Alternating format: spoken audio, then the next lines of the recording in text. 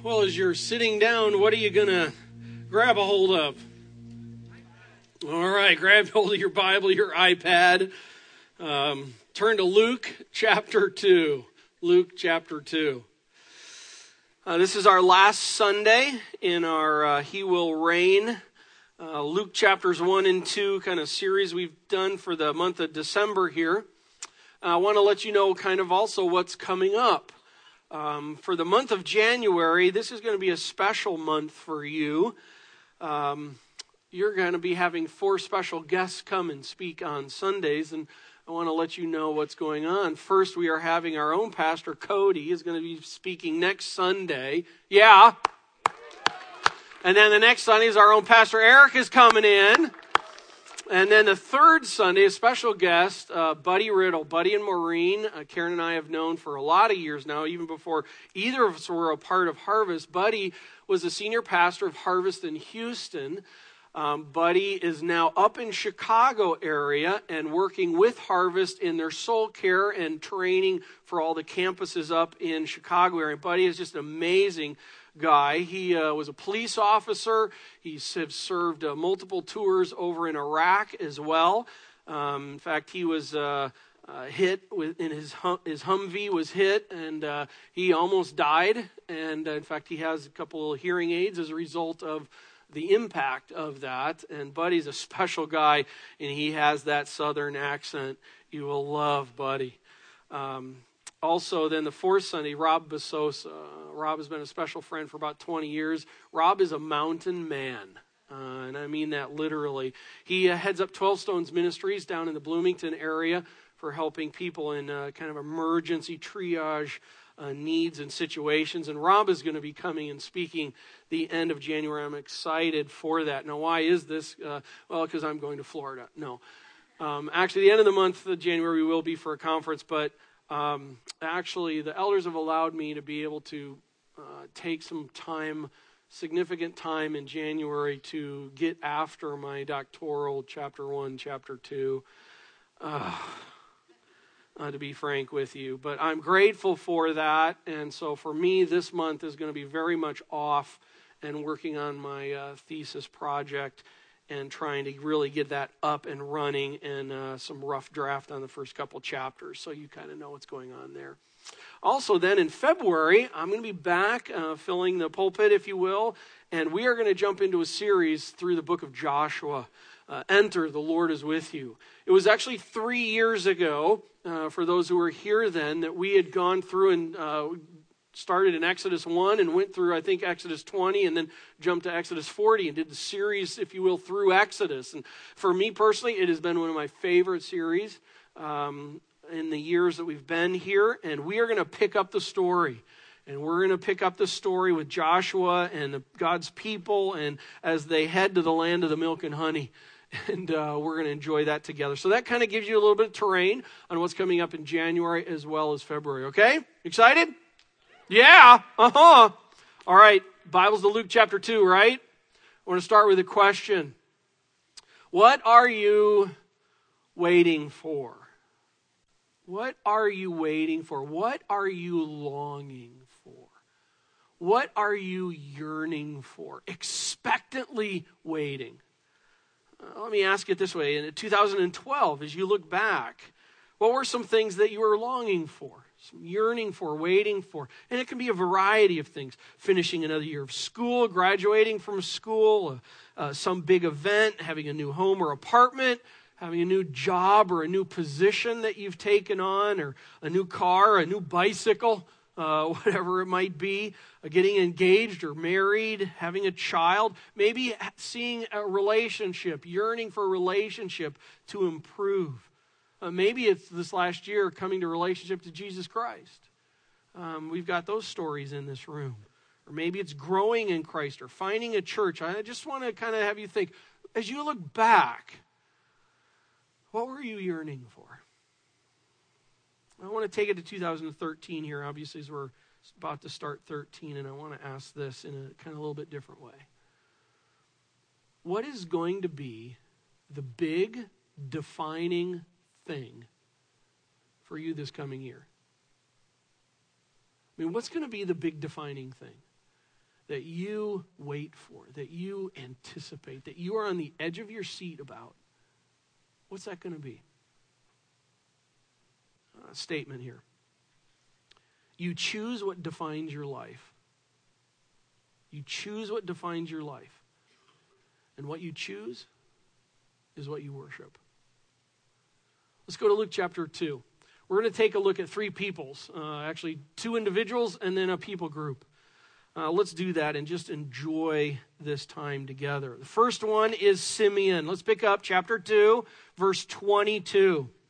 It says, and when the time came for their purification, according to the law of Moses, they, Mary and Joseph, brought him, baby Jesus, up to Jerusalem to present him to the Lord. As it is written in the law of the Lord, every male who first opens the womb shall be called holy to the Lord. We'll come back to this. And to offer a sacrifice according to what is said in the law of the Lord, a pair of turtle doves or two young pigeons. This is something that we have no comprehension of in our culture. And this is a stunning, honestly, what we're about to talk about is one of the favorite things out of this whole text here that I love. And I want to take a couple minutes on this. This is called the redemption of the firstborn. The redemption of the firstborn. And what would happen is the firstborn male child that was delivered normally and not a Levite. And all that comes out of Leviticus chapter 12. Okay, so the first male child that had a normal delivery and was not a Levite, of a Levite family, 40 days after the birth, they would take the child to the temple. Now, undergirding all of this is this principle that's all throughout the Old Testament that God had put into place, is the principle of the first belong to God. You have to understand this. God has this idea that he's taught his people, especially through the Old Testament. I'm taking it there because we're jumping in beginning of the New Testament. All through the Old Testament, that the first belongs to God. Wow, that's a big principle right there, by the way. And I don't think that's just an Old Testament principle. That's an ongoing principle. The first belongs to the Lord. And what would happen is that was such a big thing that God even put through this process to illustrate it in just a beautiful way. So here's what would happen. The father would announce to a member of the priestly family there at the temple that this is my firstborn, okay? And there's this kind of ceremonial process. So he would announce that's what would happen. Then the father would be asked if he would like to give up their firstborn son for service to the temple, or whether they want to redeem their son back to them. Now, do you get the understanding on this? The concept of it is it's the firstborn, it's theirs first. I mean, parents, can you imagine that? 40 days after you've had your little baby boy, and you're going there, and it's like, no, that's mine. That's my baby. No, but here it's this picture of it's like, listen, actually first is unto the Lord. And this is literally to the firstborn son in the process. And so there you are as a dad before the temple and doing this, and then you're asked back, do you want to offer your son as the firstborn unto the temple, which is assumed that would kind of be the case in the process, but it would always be that, no, I want to redeem the son back to us. And that's what the turtle doves are for. And so the sacrifice would be taken, and the father would recite a benediction and offer the sacrifice. And here you see in the text, it's two turtle doves or two young pigeons. That's an interesting fact. Because actually, if you were to go to Leviticus, you would find out that the normal sacrifice is a lamb. But those who are very poor could either do two turtle doves or a young pigeon. What does that tell us? It tells us what we've kind of been talking about especially the last Sunday, is that this is a poor family. I mean, the creator of the universe, the second person of the Trinity, born into a dirt poor family. Not what I would think he would do. But remember, this coming of the second person of the Trinity is all about a sacrificial walking to the cross for the redemption of sin. The magnificent riding on the horse with the flaming eyes. That will happen. But this isn't the time. And so here is this, the parents are buying back their son. The word was redeeming back. Do you see what's happening here? The Redeemer is being redeemed back in this family. Oh, there's so much depth of picture of who the Godhead is and what God is all about. It's just a beautiful, beautiful thing. That's what's happening here in these first verses. Let's go to verse 25. Now, there was a man in Jerusalem whose name was what? Simeon. And this man was righteous and devout. I get stunned when statements are like that about people in Scripture. I mean, of all the things that they could say, well, what did he say about me? Maybe it would just be that, ha, ha, ha, ha, ha. Do you wonder that? Well, what would be the thing that would be declared down as to what characterizes you? By the way, this very much reminds us of Zechariah in chapter 1. This was the kind of statement made of Zechariah. Folks, you have to be kind of stunned by this and realize that Simeon, obviously, if the Lord would declare this guy a righteous and devout man, he was. He was. This was a godly man. He was righteous and devout, and look at the next statement. He was righteous and devout, waiting for. That word waiting. It carries this idea of longing for, great anticipation, great expectation for. It's not the kind of thing where you're just sitting there and it's like, yeah, it'll come when it comes. That's not what this is talking about. This is on the edge of your seat. And it's like, I'm having a hard time not being fidgety because I can't wait. That's what's described here. Righteous, devout, on the edge of his seat. Oh man, I can't wait for this. Wait for what? Well, look at the text. Wait for the consolation of Israel. By the way, and the Holy Spirit was upon him. 3 things about Simeon. 1, he was righteous and devout. 2, he was waiting for, looking for, anticipating for. He was looking for the fulfillment of the messianic hope. In fact, back in the day, at this time, there was a traditional prayer that said, may I see the consolation of Israel. I want to see the next step. We'll come back to that in just a second. One of the other things that stated is the Holy Spirit was upon him. No, upon means upon. It's not like just like hanging around. If I were to come out and I were to have Josh come out and say, Josh, jump on my back. Upon. That's like all over. Hanging on, by the way. Person, when they come to Christ, when they drive the stake in the ground and receive Christ as your Savior, know this. The Spirit is like upon you. Not at a distance. Not just like somewhere. Not just like, gives like this little, you're cute. It's upon. A big word there in what happens. That's Simeon. Notice as we go along here, by the way, this is now the 4th person where this terminology of the Spirit of God is upon this person is stated in these first 2 chapters. First was Zechariah, then Mary, and then Elizabeth. And we could even include in that reality that baby John was filled with the Spirit even from birth. And now here we have this terminology that here Simeon is this as well.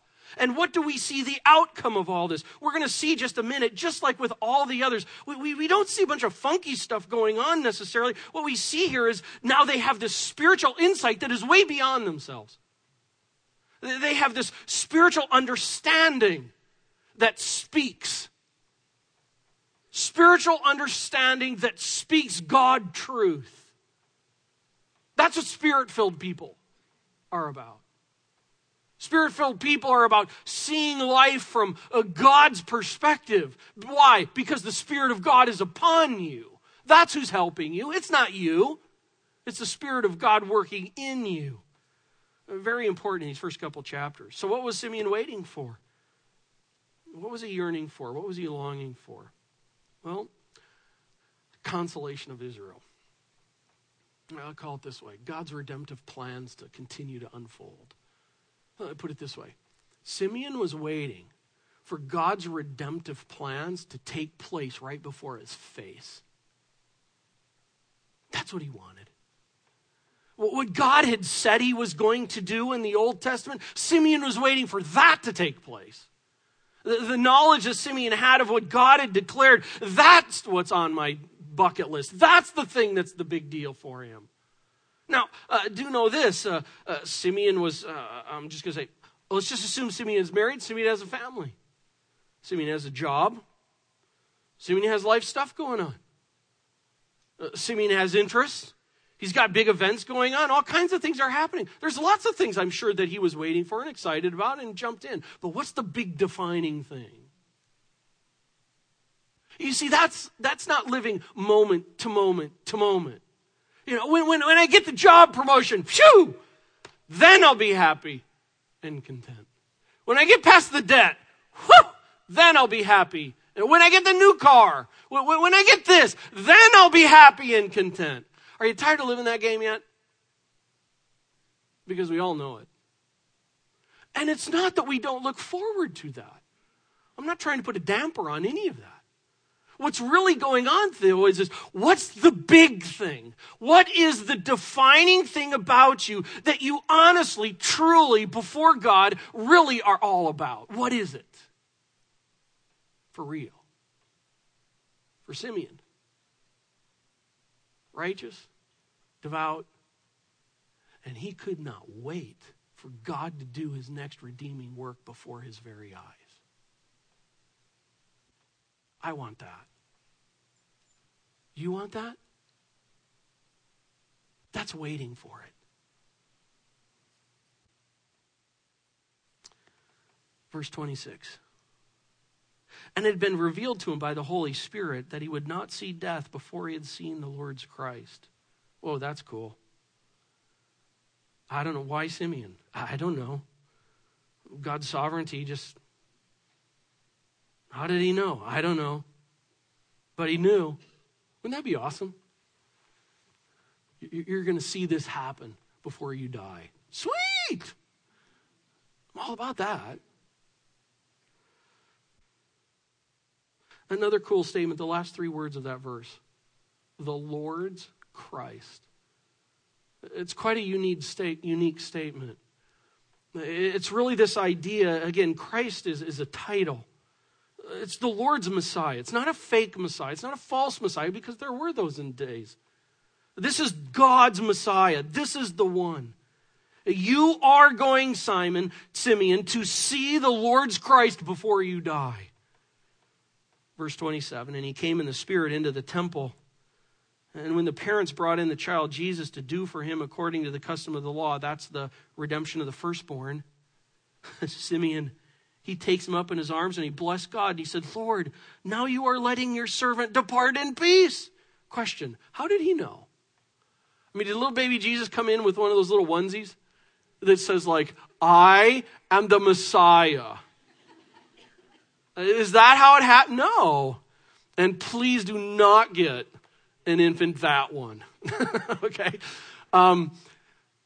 This is the Spirit of God allowing him to know. This is just so sweet. But this is a devout, faithful, righteous man that's been waiting for how long? Has it been a week? Has it been months? Has it been years? Has it been decades? But he's like there waiting for this. And then he comes to know this is the one that who he is, and he blesses the Lord. And Lord, now you are letting your servant depart in peace. That's a cool statement, because the word depart, being that you will see the Messiah before you die. The word depart was used back in that day when they would tie a sailboat up to the dock. And they would tie it up to the dock, and this word was used when they would untie it and let it go off. So what he's really saying here is, God, I've been tied to this dock, this earth for all this time. Now, because I've seen the Messiah, it can be untied, and I'm sailing off into the sunset. That's beautiful. Lord, now you are letting your servant depart in peace, according to your word. For my eyes have seen your salvation. Not just a concept. It's not just that you've enlightened me to understand something, or I've got this sense of. No. For my eyes have seen your salvation, and these next four words are cool, that you have prepared. Do know this, that the Messiah coming is not a man work, it's a God work. This is all something that has been prepared. I think Simeon is one of these guys. Because of the Spirit of God and his knowing Scripture, he's seeing the whole big picture. You have prepared all this in the presence of all peoples. Verse 32. This is an important line. A light for revelation to the Gentiles.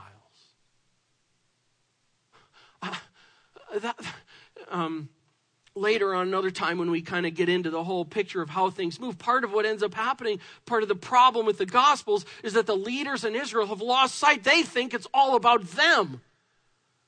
They've lost sight that they're to be a kingdom of priests to the world. And before Jesus is even like an adult speaking anything, here he is 40 days after his birth, and it's like, this is the one that is going to be bringing the revelation to the Gentiles. And for the glory of your people, Israel. He's excited, isn't he? Verse 33. And his father and mother, that's Mary and Joseph, marveled at what was said to him, what was said about him, Jesus. That's an interesting game. I don't quite know what it means. And I don't quite know what it means specifically. I know it in the word marveled, it has this idea of they were pondering. And by the way, it's a continuous feel to it. And so all through whatever Simeon is doing this whole time, grabbing the baby, it's like, give me back my baby. I don't know what's going on. And he's like, this is the baby. This is the thing. And they're all that whole time, they're like, whoa. And it contains this idea of I'm trying to take the information that's being laid out for me and I'm trying to put it together to make sense. But yet, I asked the question, but they knew who this was. I mean, Gabriel, we had just seen in the last weeks, had showed up and Mary knew who this was. Joseph knew who this was. I'm not quite sure what they were marveling. Maybe it's just one more of those times where it's like, can you believe this, Joe? This is incredible. Mary. Us. This is weird. Whatever that meant, they marveled. Verse 34. And then this is beautiful. And Simeon blessed them. Isn't that something when you have your new first child and here's a situation, you don't even know someone and they come and up to you and they just speak beautiful words? It's very special. Simeon blesses them and listen, and said to Mary, his mother, behold, Mary, this child is appointed for the fall and rising of many in Israel. Whoa, I wasn't quite expecting that.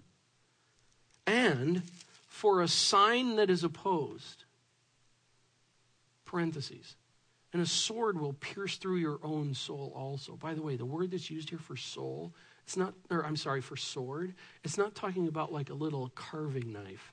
It's actually a word that's used to describe like a big giant Goliath-sized sword.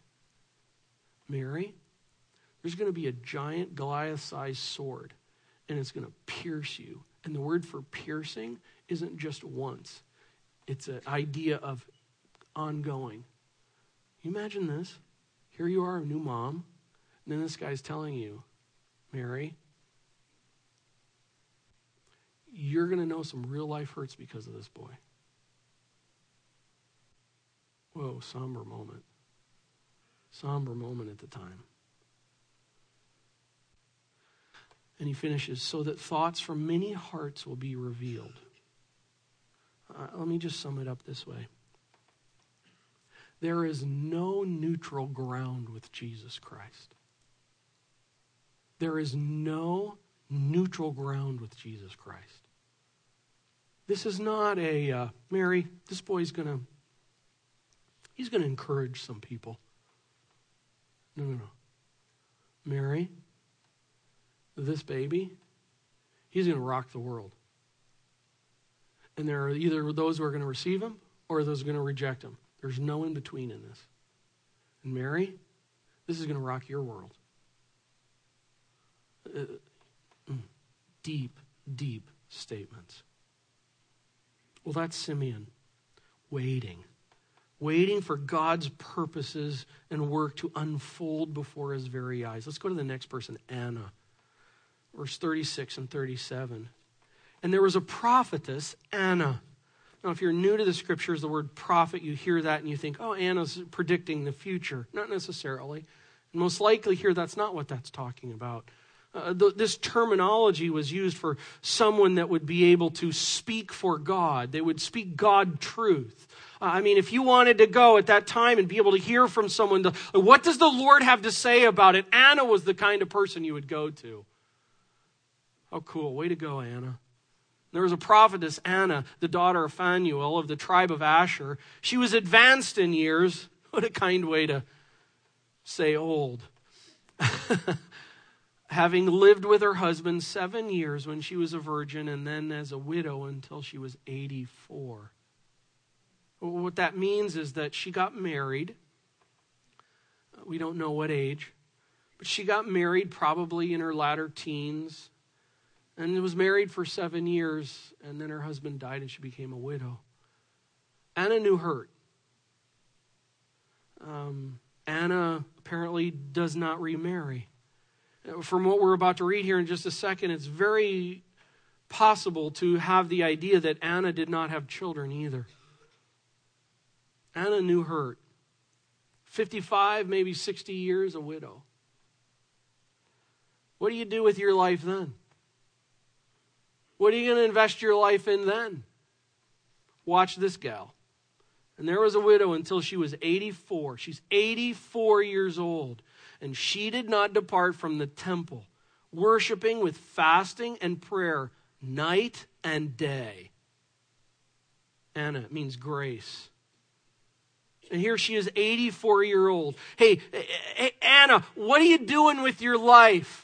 Well, for about the last 55 years of my life as a widow, I've been on the temple ground area. And the idea contained within the text here is that I've been serving God by worshiping through fasting and prayer. And so likely it was that she was involved in helping with some of the various things, whether it's cleaning up or whatever. You know, this is the kind of thing sometimes that you look at and you go, really, that's all you did with your life? It's kind of like earlier we sang about heaven, and how awesome heaven is. And sometimes let's just be transparent. Have you ever thought, like, in heaven, we're going to be there forever? Like, isn't that going to get boring at some point in time? Those guys going, holy, holy, holy, night and day. Doesn't that get tiring? Aren't they like, holy, holy, holy? Oh, crud, I want to break. That's kind of sometimes how we kind of think of that. And it's like, here's Anna. Oh, this poor sap woman. She's widowed. Oh, I feel so sorry for her. And she's stuck in the temple for the rest of her life. I think if Anna were here, she would stop that conversation in a moment. Because actually, Anna, if you will, could have gone anywhere. I think this is the reality in the way that we see the flow of this text, that Anna's like, you know what? I'm widowed. Oh, my word. What am I going to do with the rest of my life? You know what? I want to place myself where God's at. And I want to worship him with the rest of my life. I want to serve him with the rest of my life. Hey, those of us who have some years on us, may I say, here is this 84-year-old woman kicking it out, having impact for the Lord. We have some bad theology that's been driven by our culture, not by Scripture, and that's this. When you hit 60, you begin pulling back on the throttle. When you hit 65, you retire. And you pull back on the throttle, and now you can do whatever you want in life. You can just go, and you can kick it out, and you can just, Really? That's what the Scripture says? Not. Here's an 84-year-old woman, a widow. Way to go, girl. She's accelerating to the finish line to meet the Lord. That's the way it should be, you guys. That's the way it should be. Accelerating to the finish line. She's sprinting it out. 84 years old. Fasting and praying in that place. Verse 37, and then as a widow until she was 84, she did not depart from the temple, worshiping with fasting and prayer night and day. Verse 38, and coming up at that very hour. I have to pause with that because through Luke's chapter 1, at Luke 1 and 2, We've seen numerous times now where chapter 1, verse 57, now the time came, and that's when John was about to be born. Chapter 2, verse 6, at that time, that's when Jesus was born. And here we have one more of these statements that Luke makes, at that very hour. At that hour. God has the details all in check. God knows exactly what's going on, and he's bringing it all. At what hour? At the Simeon hour. Right at that time, God brings Simeon, who in this point in time has been a devout, righteous man, waiting for the consolation of Israel. Spirit of God tells him, Simeon, how that happened, I have no idea. But somehow, it's like, Simeon, dude, listen, you're going to see the Messiah before you cast off into the sunset. And he's like, awesome. And then one day he's like, I need to go to the temple. This is the day I go to the temple. He didn't live on the temple, but this is the day he goes to the temple. He sees baby Jesus. Woo! Cast it off! Because I've seen it now. At that hour, Anna happened to be there. And here's Anna in this. And what does she do? At that hour, she begins to give thanks to God and speak of him. That's what Spirit-filled people do. That's what devout, faithful, waiting for the consolation kind of people do. They thank God. They are around the kind of places where God's stuff's going to happen. And when it happens, they acknowledge it. They note it. Friends, I don't think we do that enough. We just see life and it's kind of like, oh, that worked out, into the next thing. Wait a second. Did God bring that together? How about taking a moment and just rejoicing that God did a work right now in this? And then she didn't just hold it in her own heart, but she spoke it. She told other people about it. We need to do more of that. Simeon waited. Anna worshiped. What you wait for is what you worship. Let's go to the third. All who were. There's no name. It's just all who were. Look at this, verse 38. And coming up at that very hour, Anna began to give thanks to God and speak of him to all who were. To all who were waiting. That's the exact same word that was used of Simeon. All who were waiting for the redemption of Jerusalem. So I don't know if this is 5 people or 25 people or 50 or 500 people, but there were people that were there that were waiting. Waiting for what? Like, were they bored? No, they're like longing, earnestly expecting. I'm just going to say, this is, I think, I don't know. I think these are people who God, the Spirit of God, through the Word of God of the Old Testament, have put the dots together. We talked some weeks ago about the geocaching coordinates of God through the prophetic messianic prophecies of the Old Testament. I think they're putting all this together, and it's like, it could be the one before the one's coming. Now's the time. And we're waiting.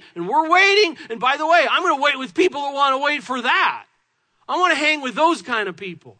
I want to hang with waiting for God to do a work kind of people. That's what they're doing. And so Anna speaks, and there's all these people are waiting for the redemption of Israel. It's interesting. It's a different statement than the consolation of Israel. Matthew 15:43, it says of Joseph of Arimathea that he was waiting for the kingdom of God. Acts 2:24 talks about how Paul talks about hoping and hoping that we await, and it's a future resurrection. Titus chapter 2, verse 13, about waiting for our blessed hope, the appearing of the glory of our God and Savior, Jesus Christ. Hey, I've got a question for 2013. Is a big defining thing on your life on the edge of your seat to where you're like, he's coming, man. I'm dead dog serious. He's coming, man. And it could be next year. Imagine how that would change how you live if you were dead dog serious about it.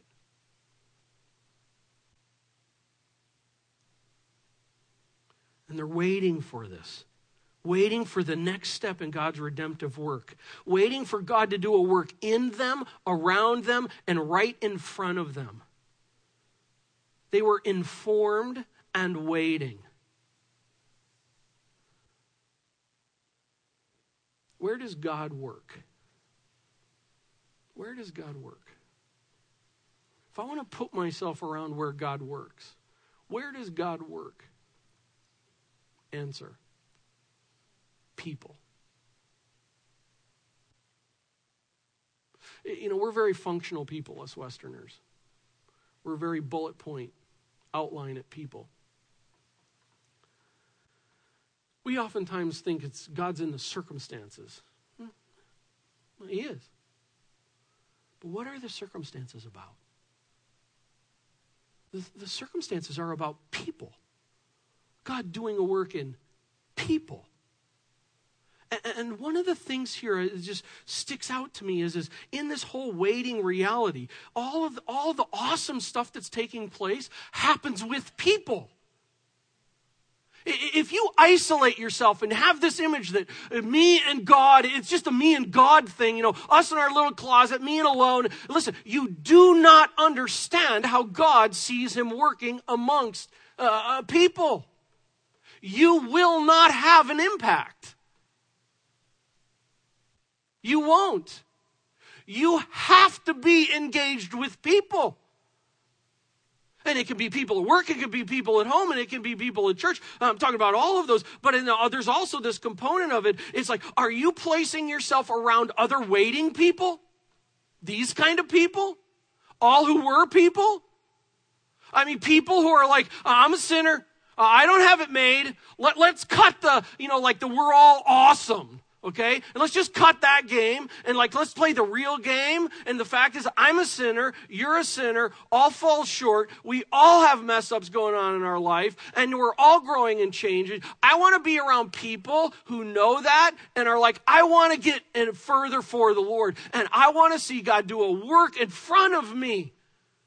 I want to mature past the idea that God is here for my bidding. You know, God, I pray to you that you give me the Christmas present that I want. Come on, let's mature past that. And let's get in the whole thing of, God, I want to be around your bidding. I want to watch you do a work. Oh, God, would you do a work? That's how we want to be. We want to be around those people. Do you? Where you place yourself is critical. Absolutely critical. Where are you placing yourself? Are you placing yourself around people? Are you placing yourself around people that want to engage in the waiting? If you haven't been, I call you. This is the year. It has to change.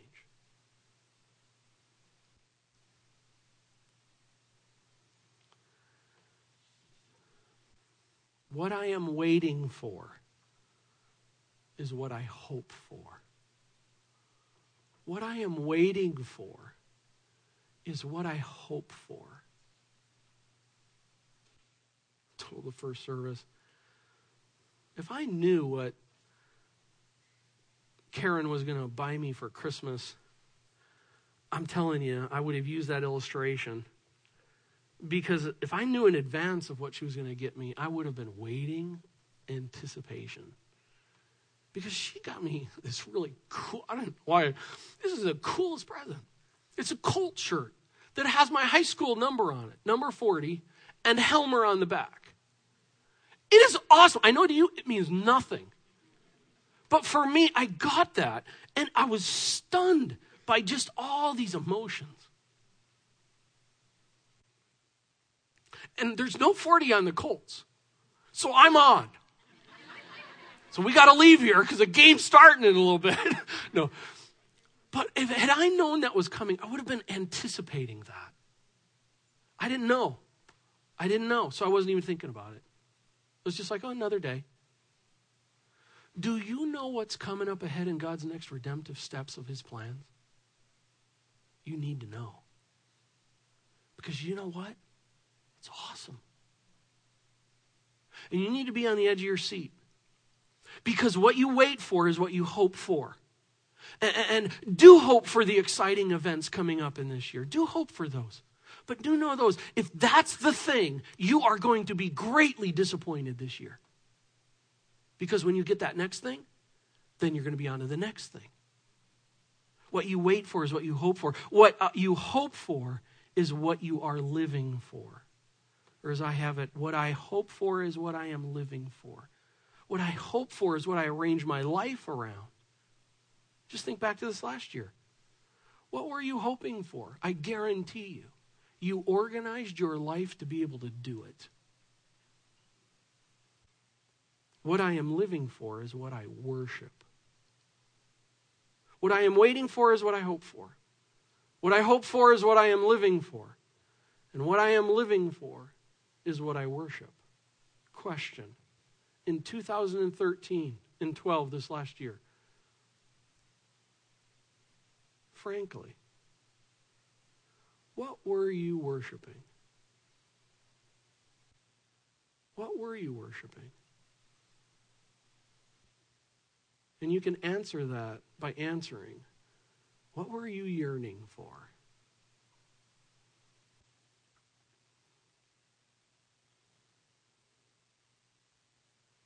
So I want to pause for a minute. I just want to take some quiet time.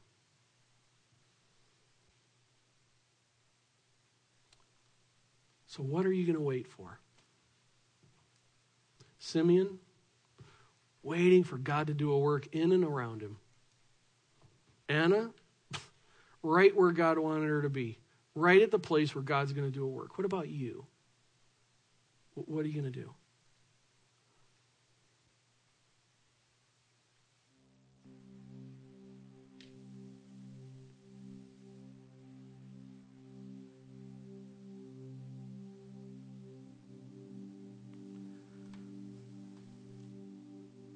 What are you going to choose?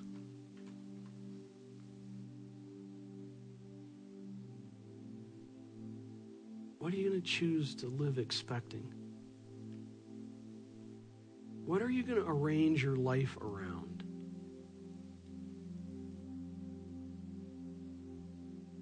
What are you going to invest your time in?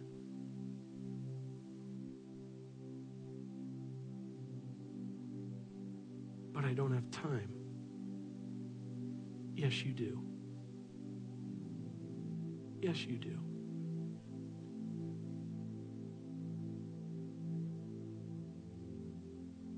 You arrange life around what you worship.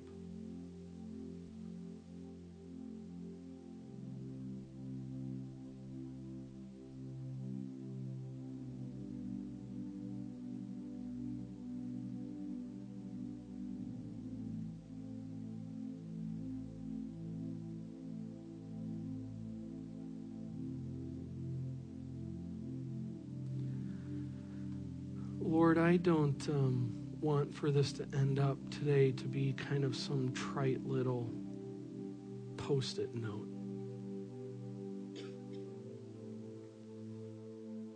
I don't want for this to end up to kind of be the type of thing where it's like, that was a sweet intention.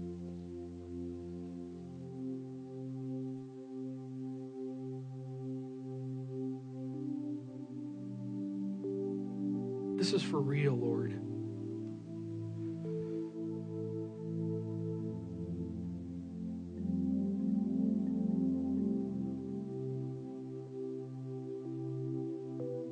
Lord, you have come and you have provided redemption. Second person of the Trinity came and lived and did for us what we could not do for ourselves.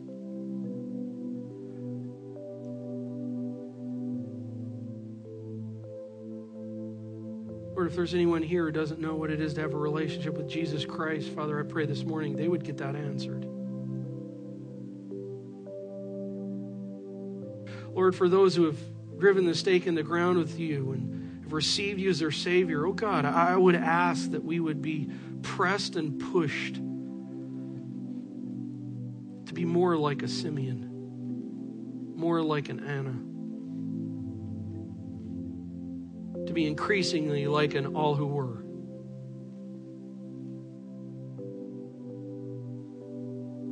Lord, that the energy drink that is in running us inside our minds is a thing of you. That the big defining thing is waiting for you to do a work in us and you to do a work through us and you to do a work around us. And God, if we need to change our life around, reorder our schedule, redo our priorities, oh God, we need to do that. Because if we don't mean it.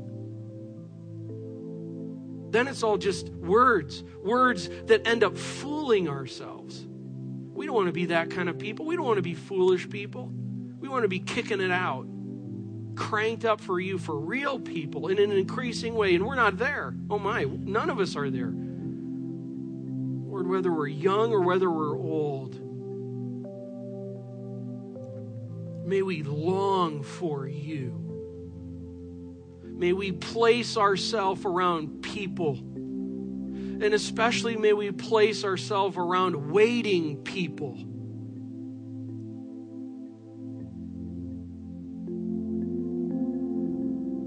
God, thanks for your patience with us. Thanks for your grace and your forgiveness. And thank you that you want to do a work in and through us. May we choose you. May we choose to wait for you.